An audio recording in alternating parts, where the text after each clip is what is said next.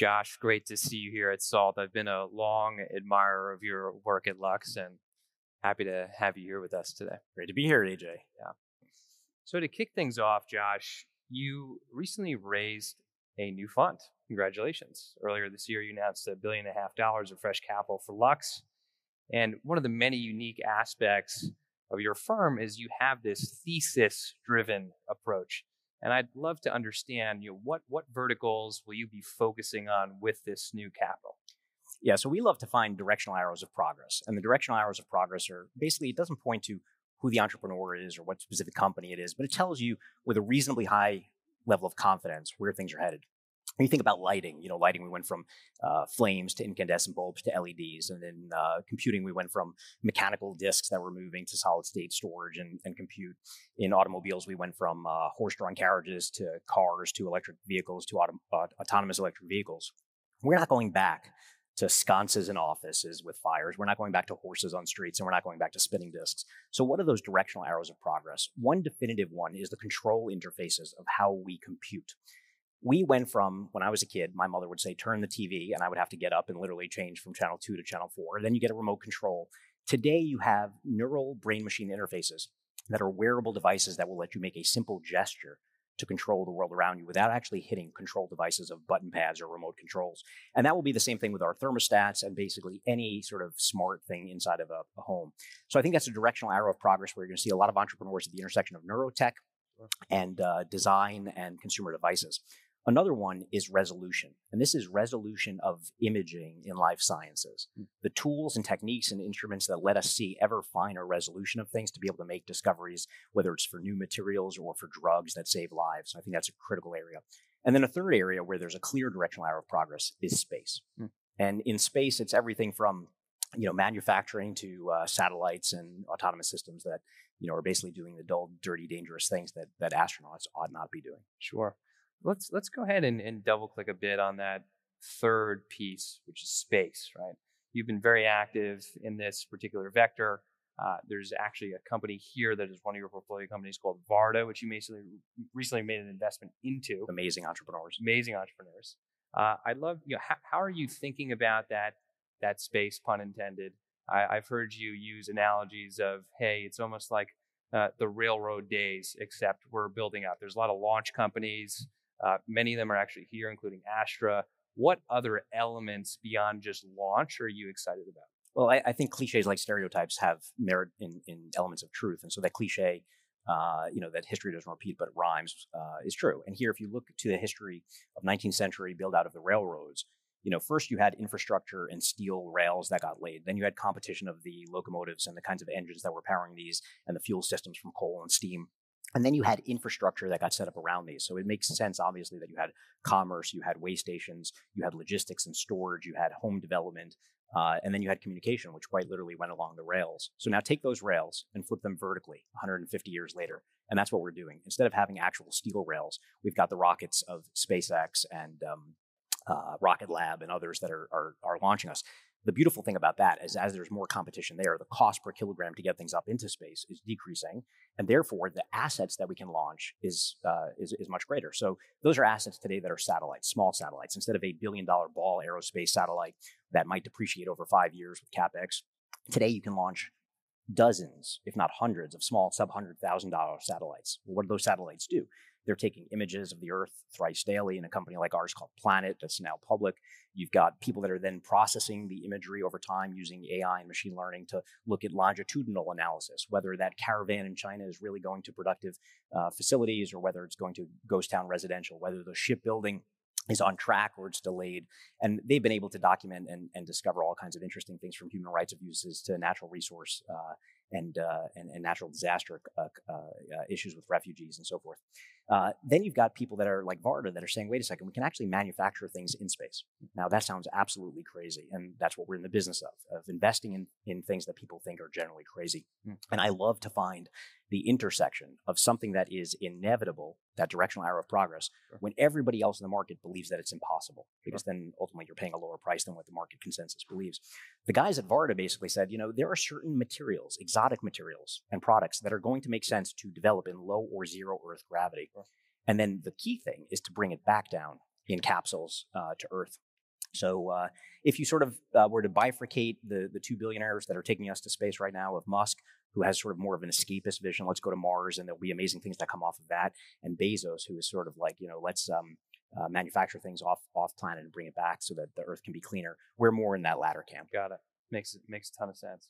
And sort of parlaying from space, perhaps into defense, because those two are very, very related or co-entangled together.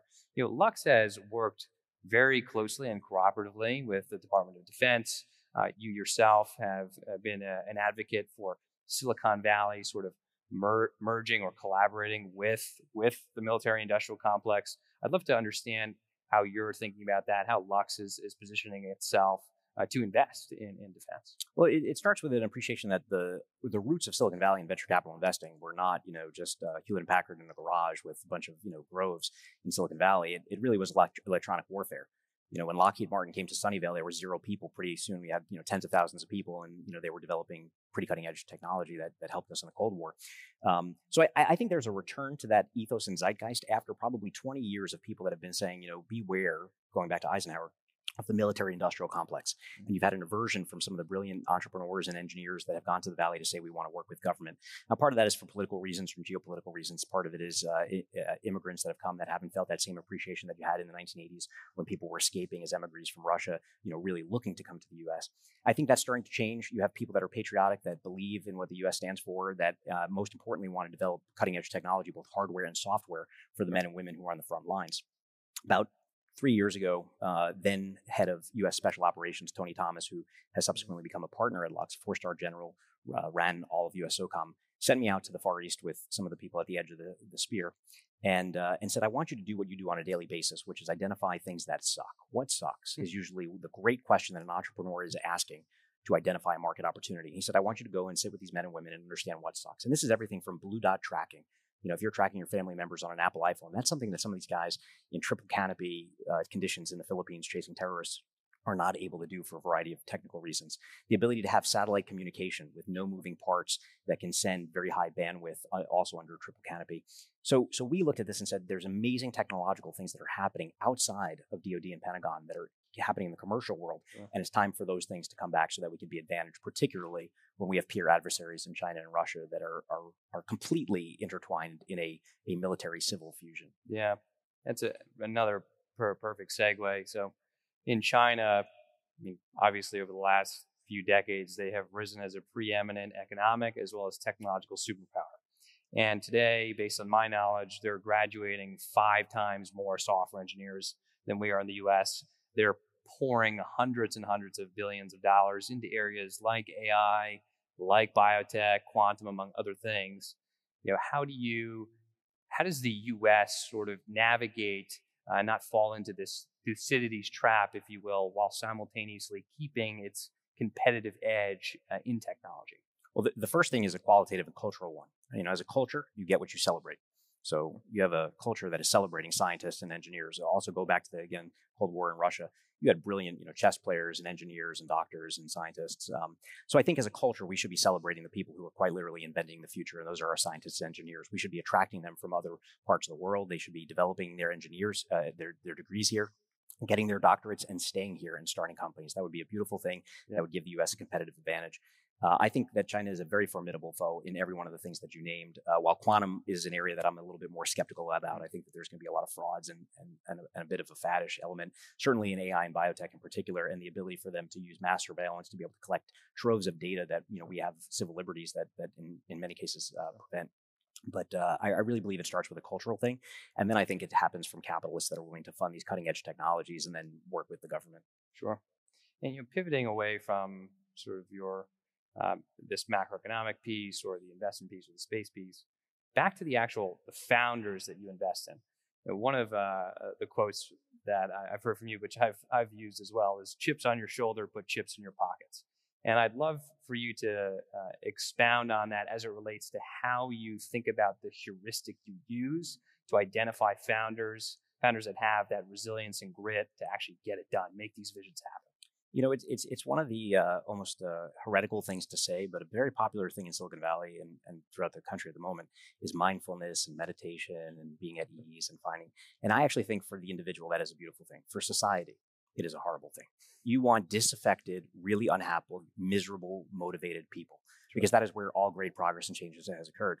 And you look at what the great people that we've celebrated, whether it's Steve Jobs or Larry Ellison, Oprah Winfrey. You listen to the backstories of what these people endured, whether they were, and Bezos as well, whether they were adopted, whether they were abandoned, whether they were abused. You might be the only African American or Black person in a mostly white neighborhood. You might be the overweight person in a very skinny area. You might be the person that's the nerd in a Friday Night Lights, Texas football town. Whatever it is that makes you that outlier, it's a thin line, where you could end up sort of in a malicious, bad path, or you can be incredibly motivated to have that chip on your shoulder. There is nothing more powerful than the words, "I'll show them."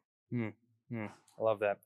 And perhaps can you tie that back to some of your own story, your own origin story? I think that people would love to hear more about that. For me, my mom, I grew up in Coney Island, Brooklyn. She's a special ed teacher, public school teacher. My parents split when I was very young. For me, my father's absence was more the presence of what I wanted to be as a husband and a father. But all I ever wanted was a strong nuclear family. But I saw people that grew up with resources and advantages, and I resented that, right? And I was still born a white kid in New York to a mom that was very loving. And so in many ways, I'm like absolutely privileged. But I think when I saw wealth that was inherited from people and I felt like I was more intelligent than them, I've always been psychotically competitive about that, wanting to sort of, to be the man, you must beat the man mentality. And I just love people that are absolutely psychotically driven, and that it comes from no matter how much money they make or achievement that they achieve, there will always be this sort of hole in them. And I believe that is the great source of human progress. So in founders, certainly in myself, I love finding that in people, that chip on their shoulder. I love that. And it's not enough at Lux for you guys to invest. You also very regularly incubate businesses across a wide smattering of different fields, including nuclear waste, biotechnology, immunotherapies, among other things. I'd love for you to talk a bit about that from a historical context at Lux, but also going forward, where are you looking to actually start businesses from scratch? So it often starts with what is the consensus in a market, and then what's the variant perception? What's the thing that everybody else is talking about, and then what's the thing that nobody is talking about? And why are they not talking about it? Do they have a smarter insight than us, or have they missed something or overlooked something, or are they experiencing and enjoying too much success over here, so they're not motivated to look here? If you take nuclear, which was an interesting example, the entire venture world was going crazy about clean tech, green tech, alternative energy, going back 10, 11 years. Nobody was looking at nuclear. And in part, it wasn't in Al Gore's movie, Inconvenient Truth, so it just wasn't being celebrated in the sort of megachurch about alternative energy. And we looked and said, nuclear is really interesting. And we looked at every part of the fuel cycle, from the uranium miners, who were mostly hucksters and fraudsters in New Mexico and Nevada, so we said no to that. The modular reactors, which were really the domain of billionaires or sovereigns that wanted to arrive. Instead of building a gigawatt power plant for $1 billion, you could build 30 megawatt arrays. That was interesting. But the biggest unsolved problem, going back to that earlier quote of what sucks, is what do you do with the waste? Sure. So we ended up saying, is there anybody that's doing high-tech waste treatment?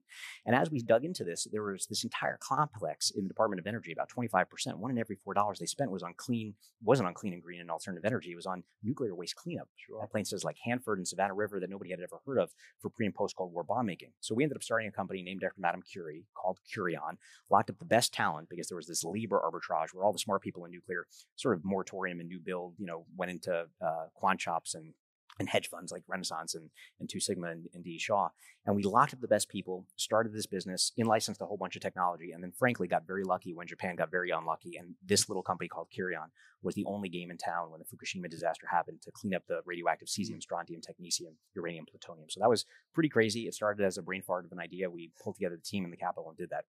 Another area where we've done this, and then I'll give you one that I'm super excited about, was the world was going crazy about the microbiome. So, what you eat and how it affects you and your gut and so forth.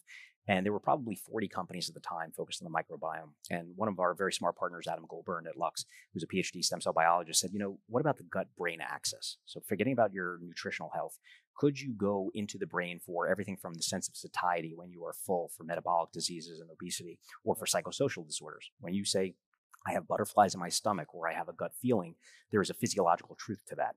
And so we started a company around a bunch of Nobel laureates and Howard Hughes medical investigators out of Columbia called Calliope. Brought in an incredible woman, Nancy Thornberry, who ran all Merck's discovery programs, and then just capitalized that. Today, the thing that I'm most excited about really started, and I love the intersection between science fiction and science fact. It started as a sci-fi idea. And a lot of the things that Lux funds, you can find these examples, whether it's in the literature or graphic novels or in movies, that show the decreasing gap between that which was once imagined by some sci-fi author and an entrepreneur who is making it science fact. Sure. X-Men. I'm sure you've seen the movies or read the comic books, but Professor X puts on this helmet, Cerebro, and he's able in a crowd to spot mutants. And those mutants have ridiculous powers like lasers out of their eyes and conjuring fire from their fingers. But it got us thinking, with 7.5 billion people on Earth, could there be a 1 in a billion chance of somebody with some crazy phenotype, some trait? And therefore, there should be 7 or 8 people of these types walking around. And sure enough, we would go to people at Cold Spring Harbor and found these PhDs, and they said, oh my God, this is all I've ever wanted to do my entire life. So we started a company called Variant about 2 years ago that went out and now has 14 partnerships globally. They hate when I talk about this idea of mutants, because it's not really that. It's outlier people 2 years ago that went out and now has 14 partnerships globally. They hate when I talk about this idea of mutants, because it's not really that.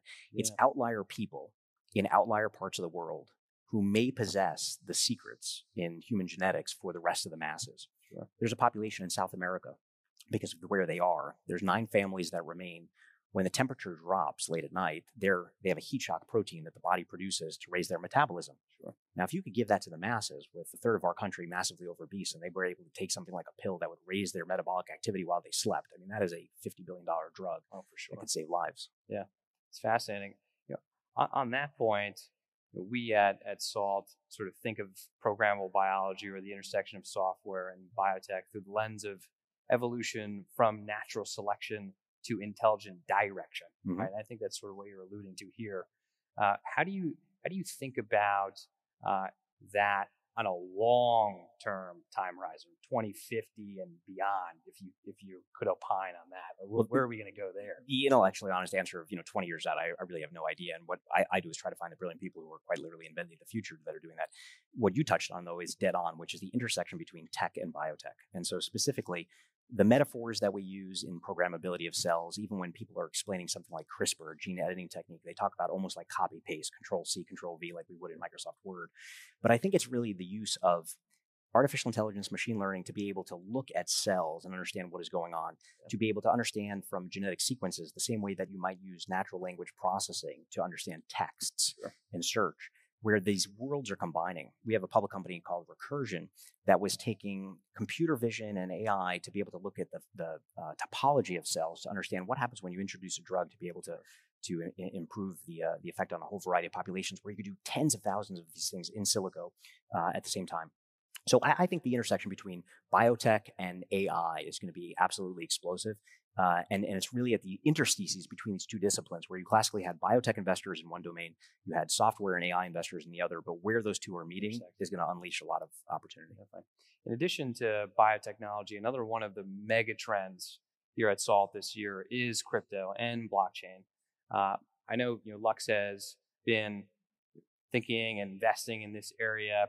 There's a lot of froth as an emergent byproduct of sort of the crazy liquidity in the area, but how are you filtering through the noise, and what opportunities are you seeing that you think will have real staying power? We have thought that the arms dealers in this case, while we're not in Coinbase, we have an incredible company called Anchorage, which is the main custodian for a lot of the crypto assets. When Visa announced that they had bought this NFT, it was Anchorage that was the main proponent of that, or supplier for the infrastructure. So I think we're in a speculative mode right now. There are frauds, there are fads, there are promoters. Generally, my view here would be listen to the things that you don't hear. In other words, the people that are making a ton of money are the ones that are not really speaking that much. The ones that are constantly pumping and promoting are the ones to be more wary of.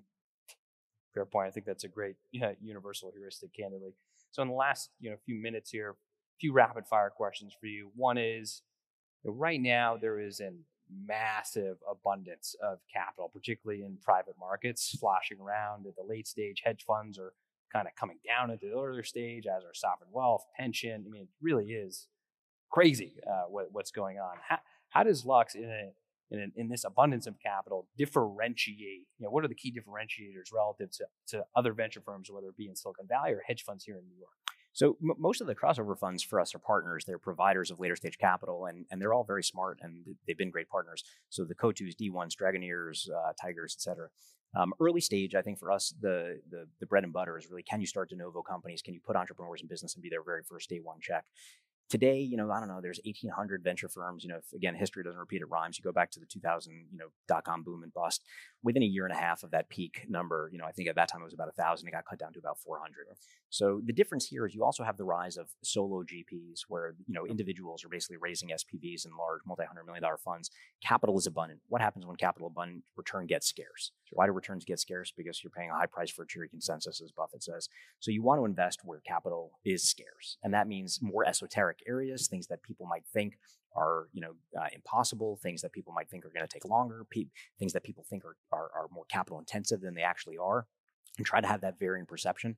And then if you can form new cos, you can get disproportionate ownership early on for relatively low capital. But I think we're in a world for the next few years where the pools of capital formation very much feel like 1998, 1999, 2000, where everybody is getting into the game, and eventually there'll be a massive shakeout. The distressed guys will clean up. We've had probably 8 or 9 of our companies, go through SPACs. We are telling all of them, husband your cash. Be really smart about this, because when the downturn happens, the amount of cash that's been delivered to the balance sheet of many of these companies is an arsenal, is a war chest to do consolidation in certain industry sectors. Yeah. So that's how we're sort of thinking about the next year. Yeah. And as our final question, love a hot take from you. Give us sort of what in the deep tech landscape is severely overrated, and perhaps what's severely underrated. We'll wrap there. Overrated for me, I would say, is quantum. I think it's an area that preys upon people's ignorance. And anytime there's ignorance arbitrage, you get frauds, and you get people making all kinds of crazy claims. Part of that is FOMO. Part of that is people not wanting to admit that they don't understand it. But I'm very skeptical about vast majority of things in quantum computing. The thing that I'm most excited about, that I think is underhyped by others, and we're building a portfolio so I can talk about it, pretty actively, is what I call the tech of science. The technologies and the instruments that are enabling people both on the hardware side. We have a company called ICON, Nobel Prize winning work of the guy Eric Betzig, that is able to look inside of a cell in real time and image what is happening when you introduce a drug. And then you've got a company like Benchling that is doing that on the software side to automate labs and science. The reason that's important, and I know that macro is a big part of this conference at SALT, the geopolitical competition that we're having with China and others. Historically, on the stage, you had hard power and you had soft power. And soft power was a combination winning Olympic medals and exporting MTV and music and movies and so forth, and winning Nobel Prizes. And I think that the race for scientific prestige is going to see a big tailwind, whether that's in space or down in the scientific labs, and the instruments and tools and hardware and software to fuel that is going to be a really big deal. Love that. With that, Josh Wolf. Thank you, AJ.